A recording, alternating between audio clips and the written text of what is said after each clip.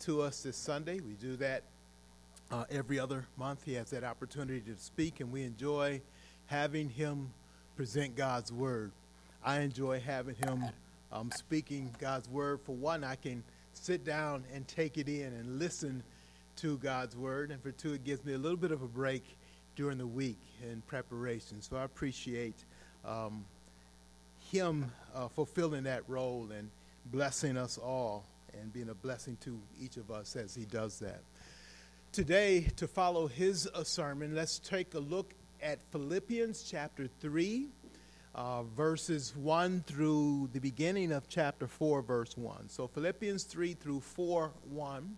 If you turn there in your Bibles, and if you don't have a Bible of your own, our ushers have Bibles available. Just raise your hand and they'll bring one right to you that you can use throughout our service. So go ahead and raise your hand now if you need to receive a Bible. And then if you would all please stand in respect to the reading of God's holy word.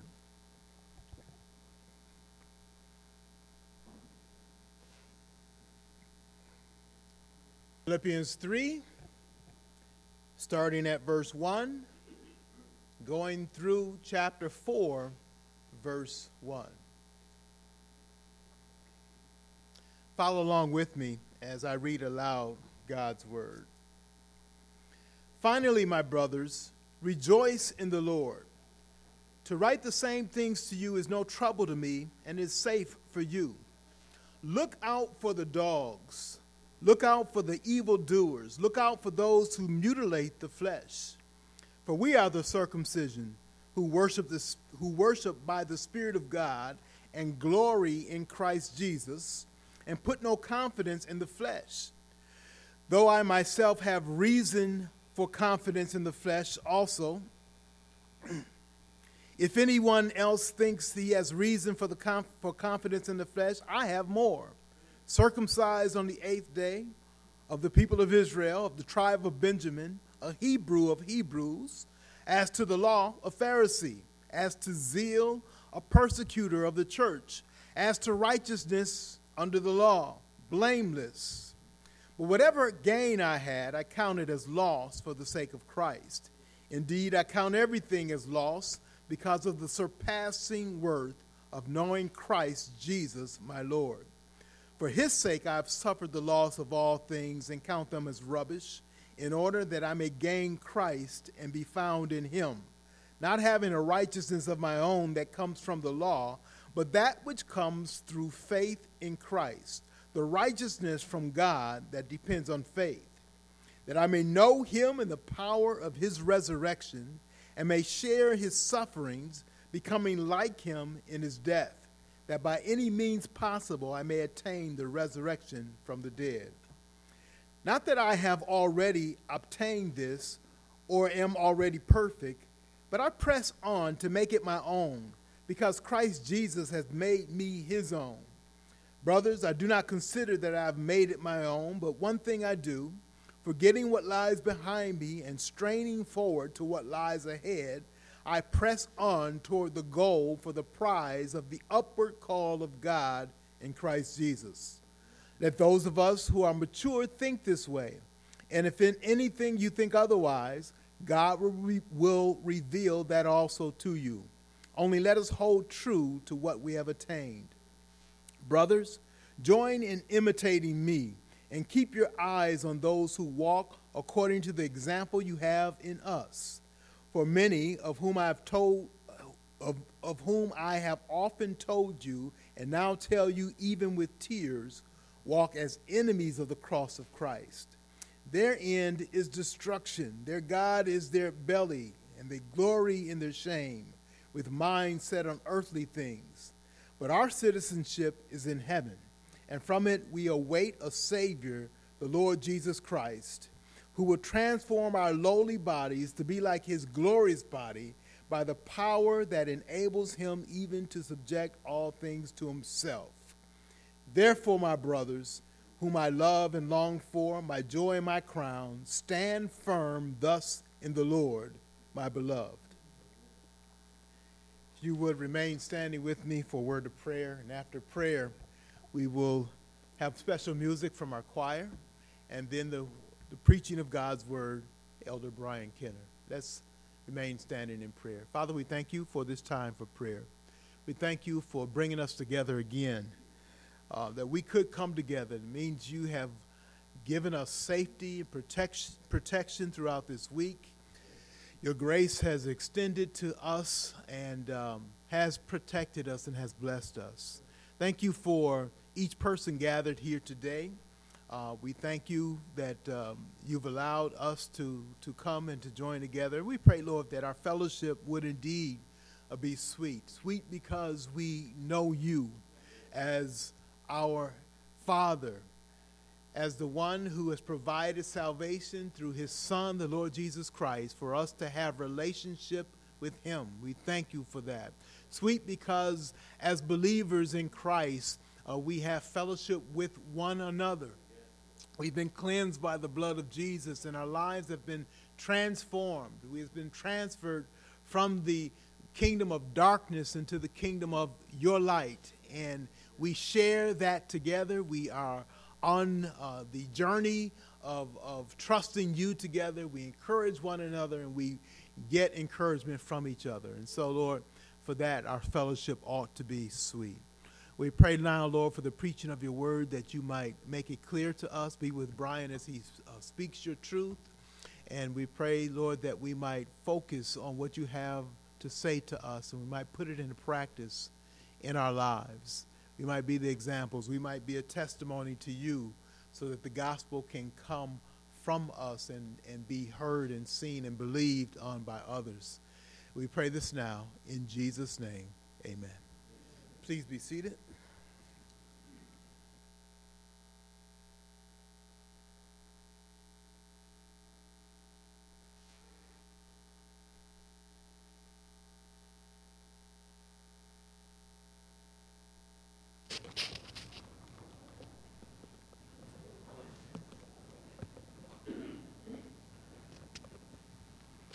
Amen.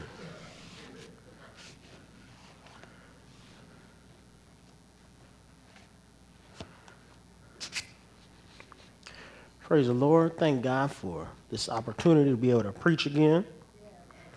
Preach again in Sweet Communion. I got to preach in Burlington, and that was a blessing. But it's nothing like being back home. And I get to preach about a book that me and Brother Joel, we've been going through in our discipleship. Praise God for Brother Joel. He's been an encouragement to me. And we were discipling on this book, and since we went through this book, it kind of got in my head. And so the Lord just put it on my mind to preach on this book. And so I thank God for his word. And in the book of Philippians, when you get into it, you got to ask the question, what is it about? And you know, I was talking to a pastor the other day. He said the book is about joy. And so I went through and I studied the book. And I saw that joy was in the main topic of about 13 verses in this book. But then, good and bad times, right? The contrast between going through good and bad times was in 24 verses. Being partners with one another was in 27 verses. And the gospel was in 29 verses. So I asked myself the question again, was the brother right? Is this book really about joy?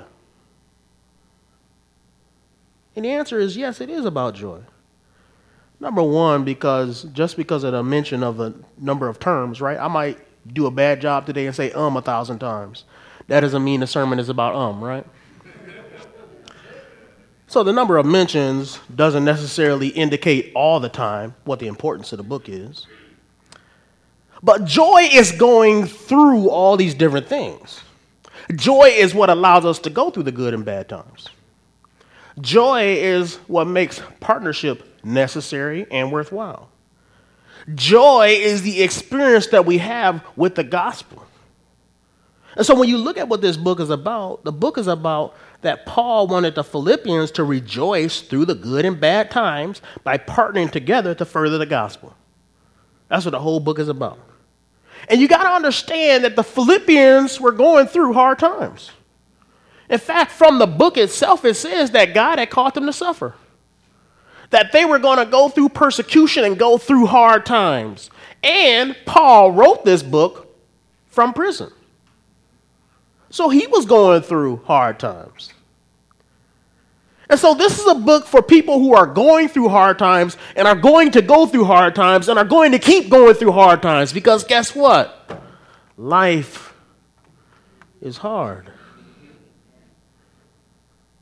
I thank God my wife came back from the ladies' fellowship. She was encouraged.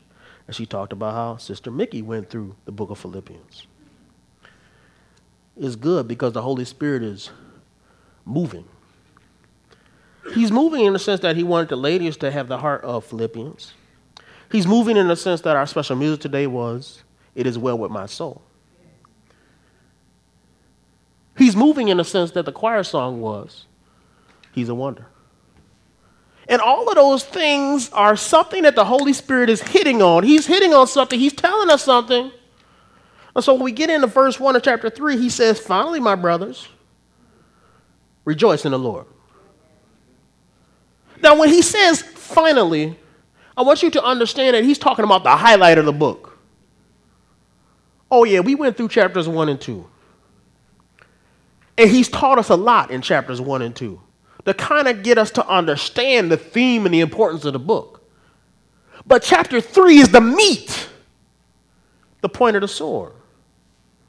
And he says, finally. Now, when he says finally, normally when you think about finally, you think about the end of the book. But you see, this is a 4-chapter book. And we're only in chapter 3. So when he says finally, he's talking about, let me get to my meat. And he then tells them, rejoice in the Lord. Now, it's funny to me, but he says rejoice as a command, not an option.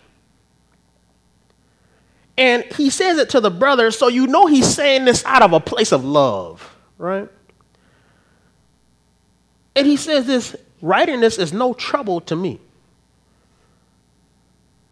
What does he mean by that? Well, he's saying this is something that I needed to do. Now, Paul needed to do this for a number of things. Number one is when you see the rest of this meat of this chapter, he's going to deal with some topics that they needed to fight. Because there were some false brothers that were coming in there saying some junk about the gospel that needed to be sifted out. But also, it was no trouble because Paul needed to hear about joy. You know, there's a difference, and I've learned as I begin to preach more and more that there's a difference between preaching with and preaching at. I love the God's word, and I love preaching God's word because I learn from God's word as I preach God's word. When I'm preaching, I'm not preaching to you at something that I have arrived at. I'm not preaching to you something I have perfected. And Paul is going to explain that throughout this chapter. When we come to you with our hearts full of the word of God, it is not to say that we fully embody God's word, but we also come needy to God. We also come to this service needing to see your smiling face. I also come to church needing your encouragement. I also come to church needing to hear that song, needing to hear that word. And even if that word comes from me, you know what?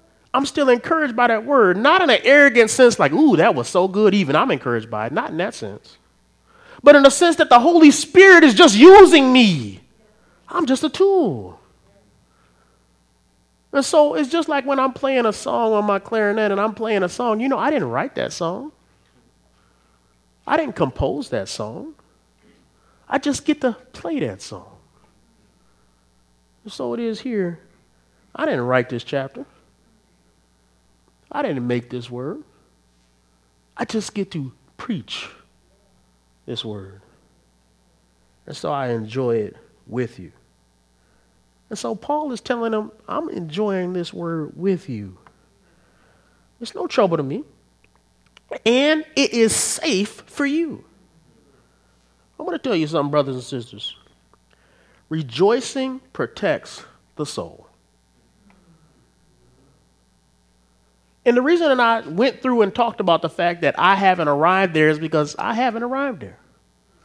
But I'm starting to learn this more every day. That rejoicing protects my soul. And rejoicing is not just about happiness, but it's an act of worship. He says, rejoice in the Lord. You know, in the black community, we have this struggle. And we have this struggle with this concept of joy. Because if you go to some services and some religious sects of Christianity, they will put happiness as the focus. In fact, it goes so far as you go to a funeral and they'll tell you we're not sad. Now, I don't know about them, but I'm sad when I'm at a funeral. I can't tell you that lie. If I go to a funeral, I'm not so holy that I'm not sad. And if you are that holy, you're holier than Jesus, because Jesus went to a man's funeral who he knew he was going to raise from the dead, and he was sad. So I don't know where they get this mindset from. So we have this fight where some people are telling us, be fake happy. And then the gospel is telling us to rejoice, and he's telling suffering people to rejoice. And that's heavier. There's a weight to that. But you know what? You should feel that weight. You know what that weight is? That's the spiritual impact of God's word. It's not a light thing we're going to talk about today. But it's a true thing. It's a helpful thing. It's a transformational thing. We're talking about joy. Let's get into verse 2. He says, look out for the dogs. Look out for the evildoers. Look out for those who mutilate the flesh. Look out. You know, Paul is addressing some false apostles. And here's the thing about false people. We have an identity crisis. We have false people who claim identities they don't have, and we have Christians who may not be claiming the identities that they should have. What are these false preachers doing? Well, Paul immediately turns things that we might think of as good into things that he considers bad. He calls them dogs. Now, dogs were an insultful term for people that weren't Jews, right? And these were Jewish men who came in, but he called them dogs. They thought they were doing the law. He called them evildoers. They thought they were being circumcised. He called them mutilators. Paul flips their identity on them. And then, in the very next verse, he says, for we are the circumcision, who worship by the Spirit of God and glory in Christ Jesus and put no confidence in the flesh. He then takes the identity that they tried to steal from us and puts it back on us. And I got to say this. These false apostles remind me of every false teacher. Because false teachers like to claim titles that they do not deserve. You go past a church and it says apostle so-and-so on the front, you can keep on driving. But why does that person have to claim the title of apostle? Why do they have to claim the title of prophet, evangelist? Why when somebody teaches something false does he have to call himself a Messiah? Why can't he be something else? Why he got to identify with the true God? Because they're liars. They want to steal from the things of God. Why? Because the things of God have a power to them. You recognize that apostle has some kind of weight to it. It has some kind of substance to it. And so they're going to say, ooh, if I take that title from me, I can use that. But these false apostles, supposed acts of worship were just acts of pride and impersonation. But we are the covenant people of God. He identifies us by three things. Number one is our worship. Our worship is empowered by the Holy Spirit. If you felt the Holy Spirit as we praise today, and you should have, then you will understand that if the Holy Spirit was present with us that today, he also endorsed our behavior. You realize that? Whatever the Holy Spirit empowers, he endorsed. The second thing is that we glory in Jesus. We put our pride in Jesus' work, not ours, because God made us who we are. See, there's a joy in knowing that you are who God made you to be. And I say that, and some people will think I'm talking about transgenderism, and maybe I am to a degree. It reflects on that, but it's more than that. There is a joy in knowing you are who God made you to be. God made us his people. We didn't make us our people, his people. God made us into his people. God made me a saint. God made me worthy to serve. God made you worthy to serve. God made you part of this church. God made you who you are.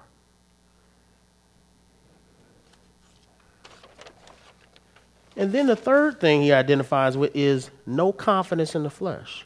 Not trying to count our work against God's perfect standard.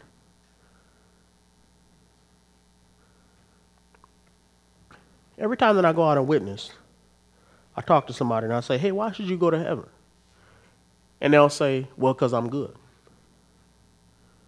And every time they say that, I know I'm identifying somebody who is almost 100% not saved. Because anybody who thinks that their little good works can measure up to God's perfect standard does not know God. It is not aware of his standard. But these false apostles put confidence in the flesh.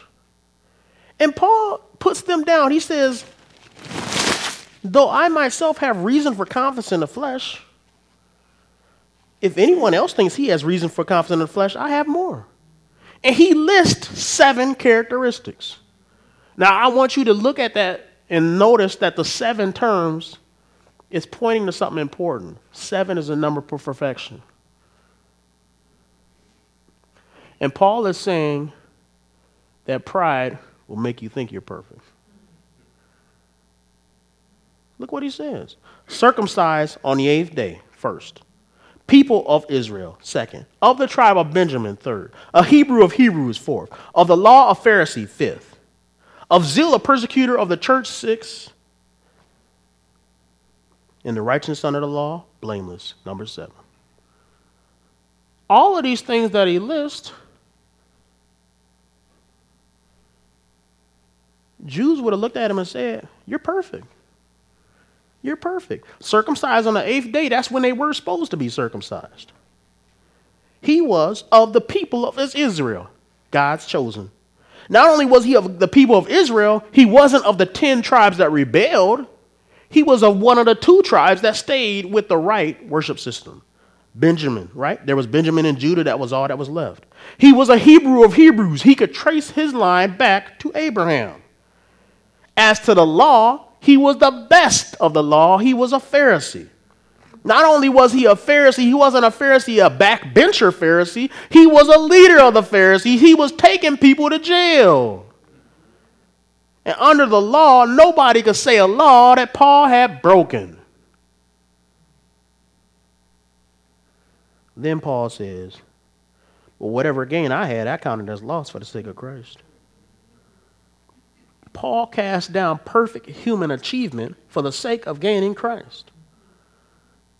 Let's read verse 8, 11, and then let me just go through something here. He said, indeed, I count everything as loss because of the surpassing worth of knowing Christ Jesus my Lord. For his sake I have suffered the loss of all things and count them as rubbish, in order that I may gain Christ, and be found in him, not having a righteousness of my own that comes from the law, but that which comes through faith in Christ, the righteousness from God that depends on faith, that I may know him in the power of his resurrection, and may share in his sufferings, becoming like him in his death, that by any means possible I may attain to the resurrection from the dead. Paul puts down his human accomplishment because of the surpassing worth of knowing Jesus. Now, it's not that everything else is so bad. lots of the things that he listed were good. And it's not that everything else in the world that you might achieve outside of Jesus is bad. It's just that Jesus is so good. You know, let's say you were driving across the ocean on a plane, right? You were riding on a plane and you had treasure in there. But if the plane was going to crash, would you jump out of that plane? You jump out of that plane, right? But when you jump out of that plane, are you saying all the gold that you left behind is bad? No, you're just saying your life is just that much more valuable. That's how it is with Paul. That's how it is with us. It's not that everything that we seek to accomplish is so bad.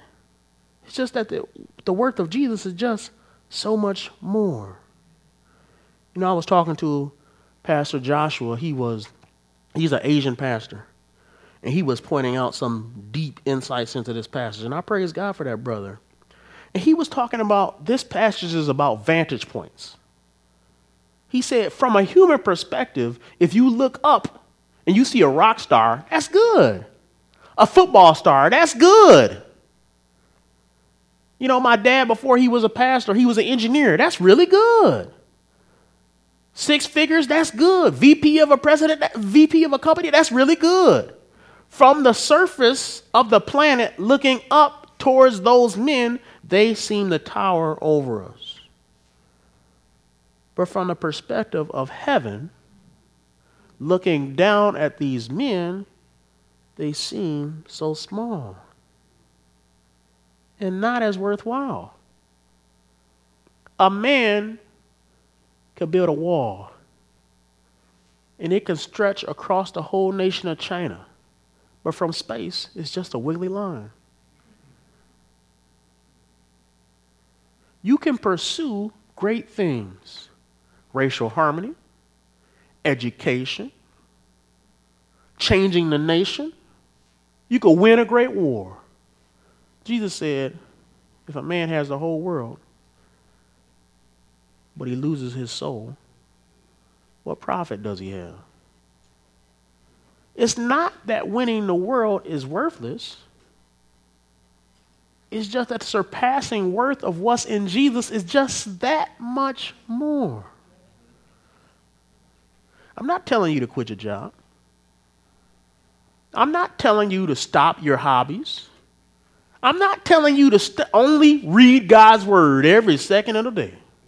Only pray every second of the day.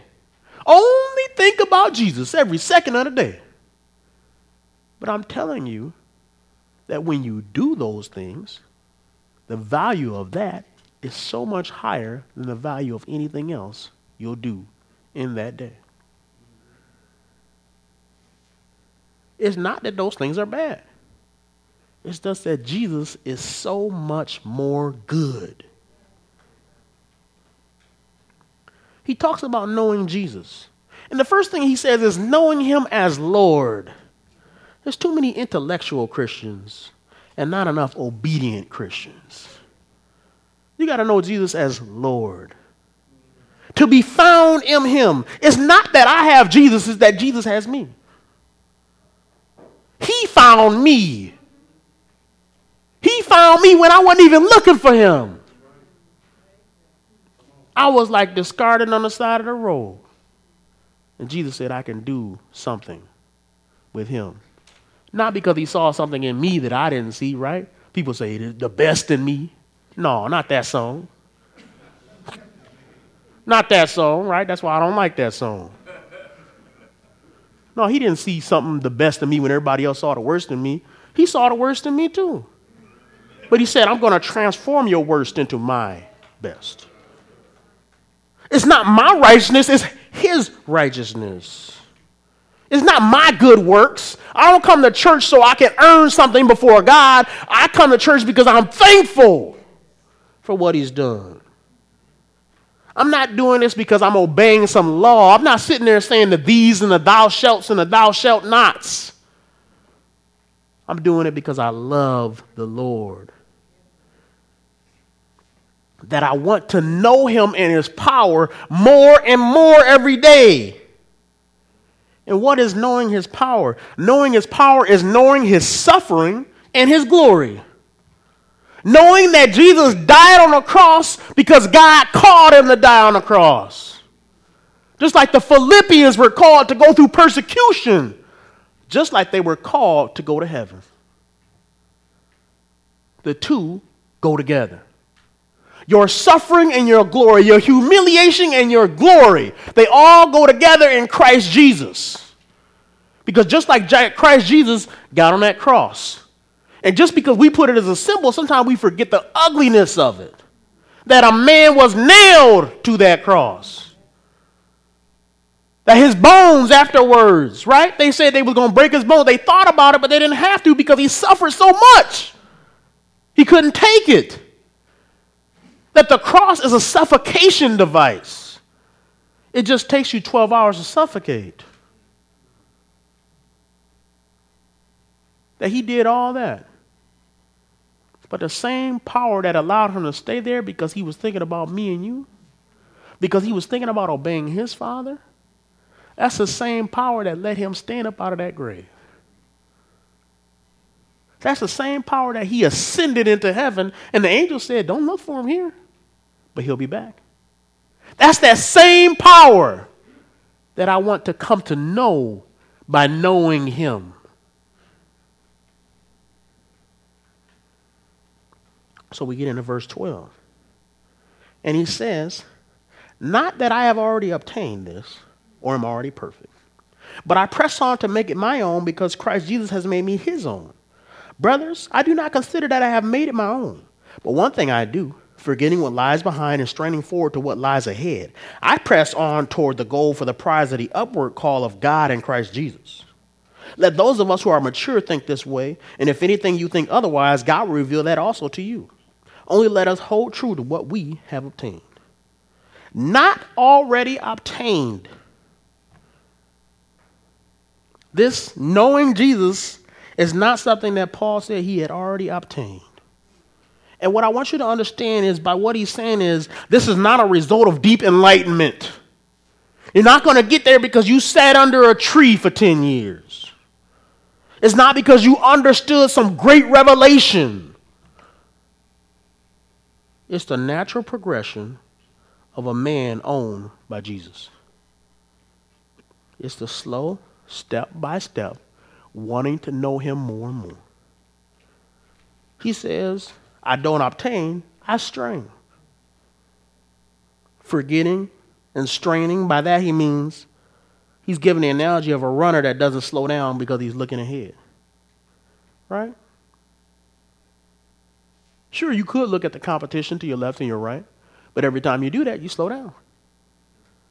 So Paul is saying, I'm so focused on the goal, I can't spare to look to my left or my right.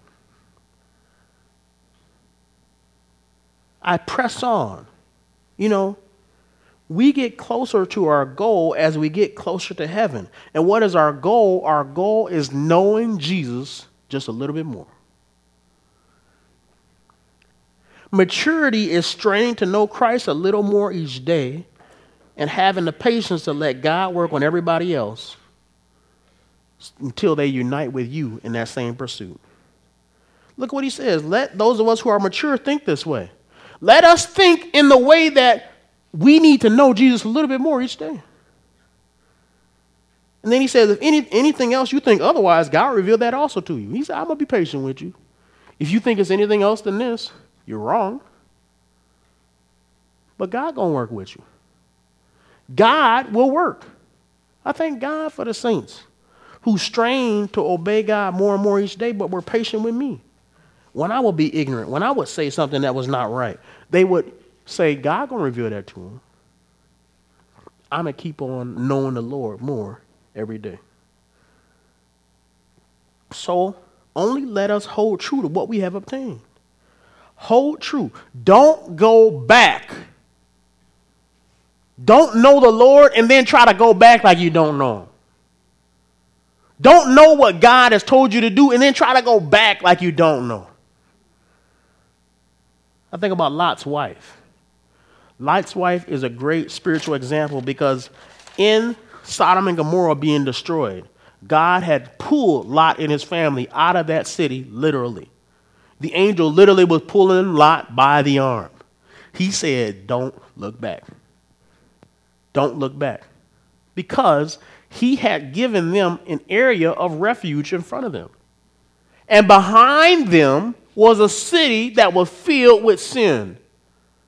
The main sin, unfortunately, this is kind of stuff that gets you canceled nowadays. But the main sin was homosexuality, unnatural lust. This city had been taken over by evil. But Lot and his family were given a place of salvation in front of them. But when the city was being destroyed, Lot's wife turned back. And in turning back, she showed that her affections was more on something that was being destroyed than on the refuge God had given them. And she turned into a pillar of salt. That was her judgment. It's not just because she accidentally glanced back when they was running. It's because her desire was more on that city than on the city of God. She was an example to us that we also would not return to our evil deeds. Or as it says, a sow returning to his mud and the mire. That we would not turn back, like it says, like a dog returning to his vomit. That's gross, right?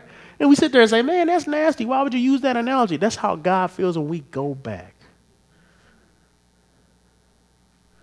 So then Paul adds to this. And in verse 17, he says, brothers, join in imitating me. Keep your eyes on us.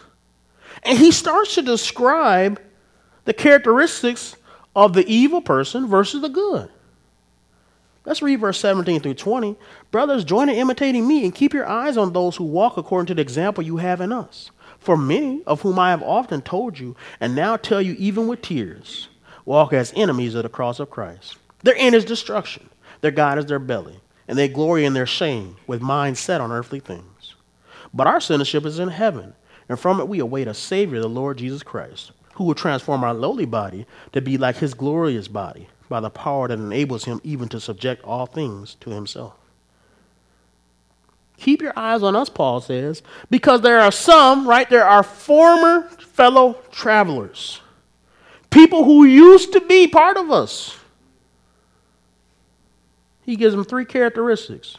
One is their end is destruction or hell.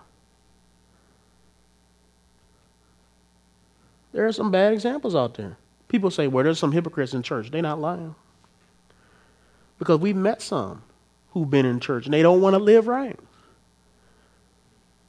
The second characteristic he gives them is that they serve themselves.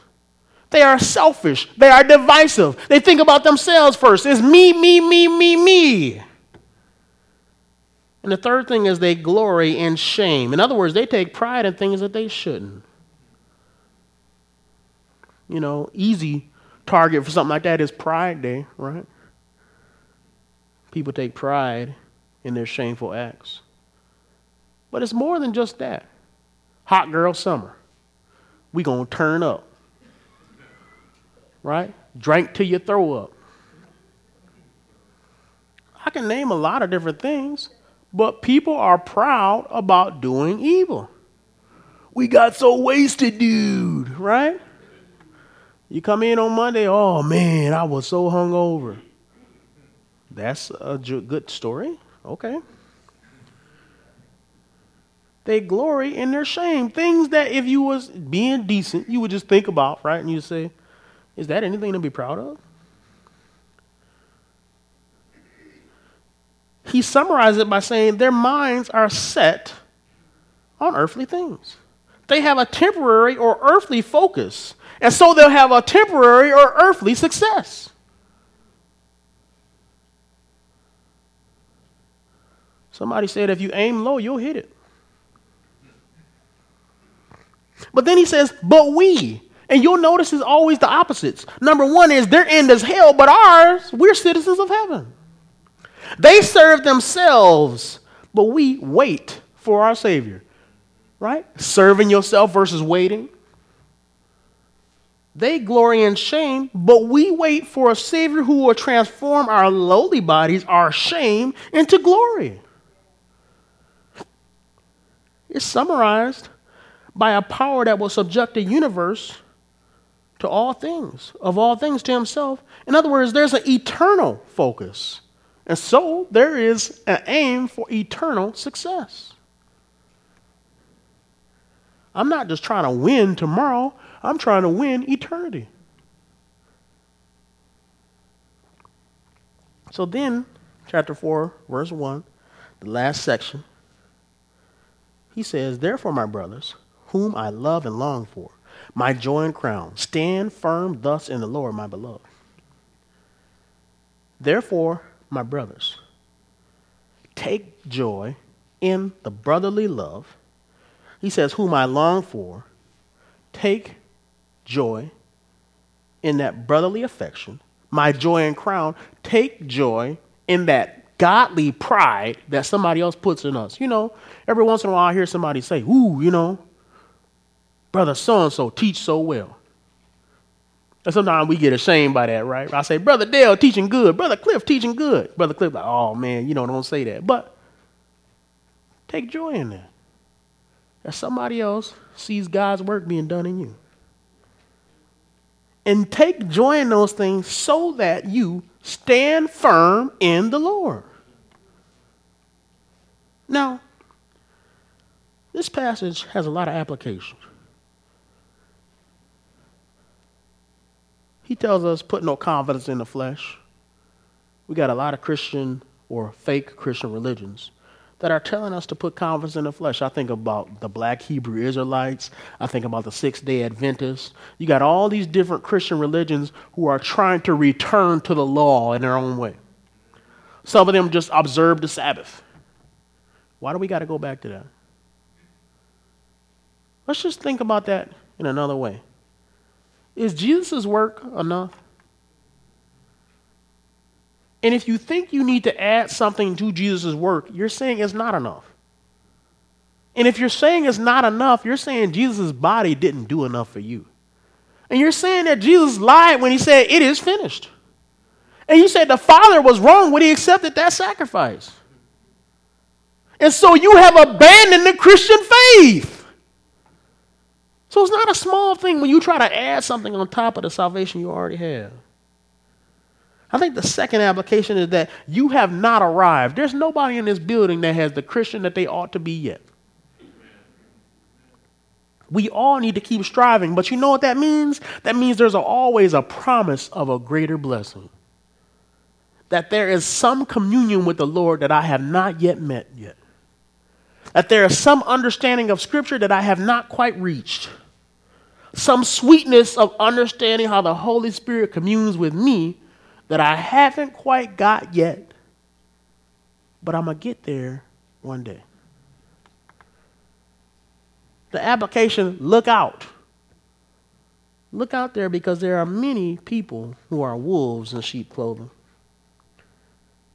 trying to attack the body. Application that we are the people of God. We don't have to do anything more than accept the sacrifice of Jesus to be his people. And the application of standing firm. Stand your ground. You don't have to restate what God has said in some way that's politically acceptable. You just need to stand on what God has said is true. I want you to look at the work of Jesus through this passage. In the first section, right, verse 1, rejoice in Jesus. Rejoice in the Lord. In the second section, knowing Jesus surpasses everything else. In the third section, it is God's call through Jesus that pushes us to strive to know Jesus more. In the fourth section, imitate believers so that we can wait for Jesus to return and transform us. And in the fifth section, stand firm in what Jesus has taught us. But then I want you to look at the shape of this passage. Because this passage has an interesting shape. It's written in such a way that the sections amplify themselves. Look at verse 1 of chapter 3. And then look at verse 1 of chapter 4, and we'll read them together. Finally, my brothers, rejoice in the Lord. To write the same things to you is no trouble to me and is safe for you. Therefore, my brothers, whom I love and long for, my joy and crown, stand firm thus in the Lord, my beloved. Joy is standing firm. Look at the second section, verse 2 through 11, and look how it fills the gap of verse 17 through 21. He says, look out for these. But in verse 17, he says, keep your eyes on those who walk right. He says, there are some who have confidence in the flesh. But in verse 18, he says, many of whom I've told you and now tell you even with tears walk as enemies at the cross of Christ. He says, there's nothing that surpasses the knowledge of knowing Christ. And then verse 20, our citizenship is in heaven, and from it we await a Savior, the Lord Jesus Christ, who will transform our lowly body to be like his glorious body, by the power that enables him even to subject all things to himself. And then at the height of this passage, he says, press. Brothers, I do not consider that I have made it my own. But one thing I do, forgetting what lies behind and straining forward to what lies ahead, I press on toward the goal for the prize of the upward call of God in Christ Jesus. That's where the height of the passage is. Ultimately, this passage is telling us to rejoice in the Lord. Rejoice in the Lord because in it you stand firm. Rejoicing in the Lord is the defense of your faith. Rejoice in the Lord that he is the surpassing glory. Rejoice in Jesus. Don't rejoice in the things of the world. Don't serve yourself. Wait for Jesus. And strain to know Jesus more. So, rejoice in the Lord. Rejoice in the Lord. There's so many things that joy is doing in this passage. But at the end of the day, that command still holds true. Rejoice in the Lord. Dear Lord, we thank you for your word. Thank you for your truths. We pray that you would just bless us, Lord. Help us to understand that we are commanded to rejoice in you. We are commanded out of a place of love to guard ourselves in your joy, that we have to go through good and bad times. But it is the gospel that allows us to have joy. It is knowing you that produces joy in us. It is straining to know you more each day that allows us to go through all the different troubles that we go through throughout the days and the weeks. Because we know you love us and you care for us. And so I pray, Lord, that you would empower us as saints, that we will rejoice in you, that we will worship you through the good and the hard times. In your name we pray. Amen.